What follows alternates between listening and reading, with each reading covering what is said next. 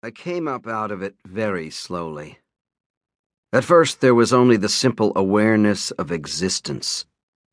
I was lying on my right side, my right arm bent oddly so that my head rested upon my wrist. There was a slight tingling sensation in the fingers of my right hand, as though the weight of my head was cutting off part of the circulation in that hand. My left arm was stretched out at my side. I left every part of me as it was, and I kept my eyes shut. If I moved or opened my eyes, my head would ache.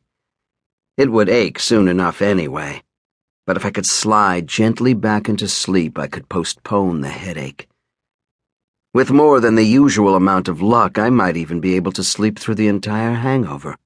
This had happened occasionally in the past, though not often. I knew there would be a hangover, knew too that I had gone out and earned one, though I could not remember it. I could remember very little, actually. I did not know where I was, or how I had gotten there, or what day it was, nor was I particularly anxious to find out any of these things. I knew, although I did not remember, that I had been drinking. When I drink, I get drunk, and when I get drunk, I have massive blackouts during which I do things, for better or for worse, which I do not remember, for better or for worse. Usually for worse. I had been drinking. I had thought that I had given that up, but evidently I had been wrong. I had been drinking, and I had gotten drunk, and I had blacked out, all according to the usual pattern. And if I moved or opened my eyes, I would have a hangover, and I didn't want one.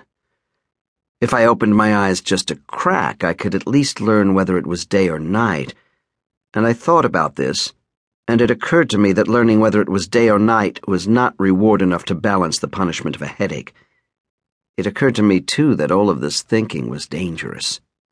It got in the way of a return to sleep. I kept my eyes closed, and I made my mind push each thought resolutely away, like a beach rebuffing one wave after another until the sea grew calm.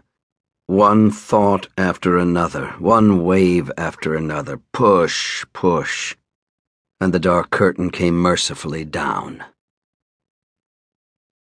The second time, my right hand woke me. The tingling in the fingers had ceased entirely, and now the whole hand was quite stiff, with the immobile fingers feeling at least twice their usual diameter. I pulled my hand out from beneath my head and shook it foolishly in the air. Then I used the left hand to rub the right wrist, rubbing furiously at arteries and veins to restore circulation.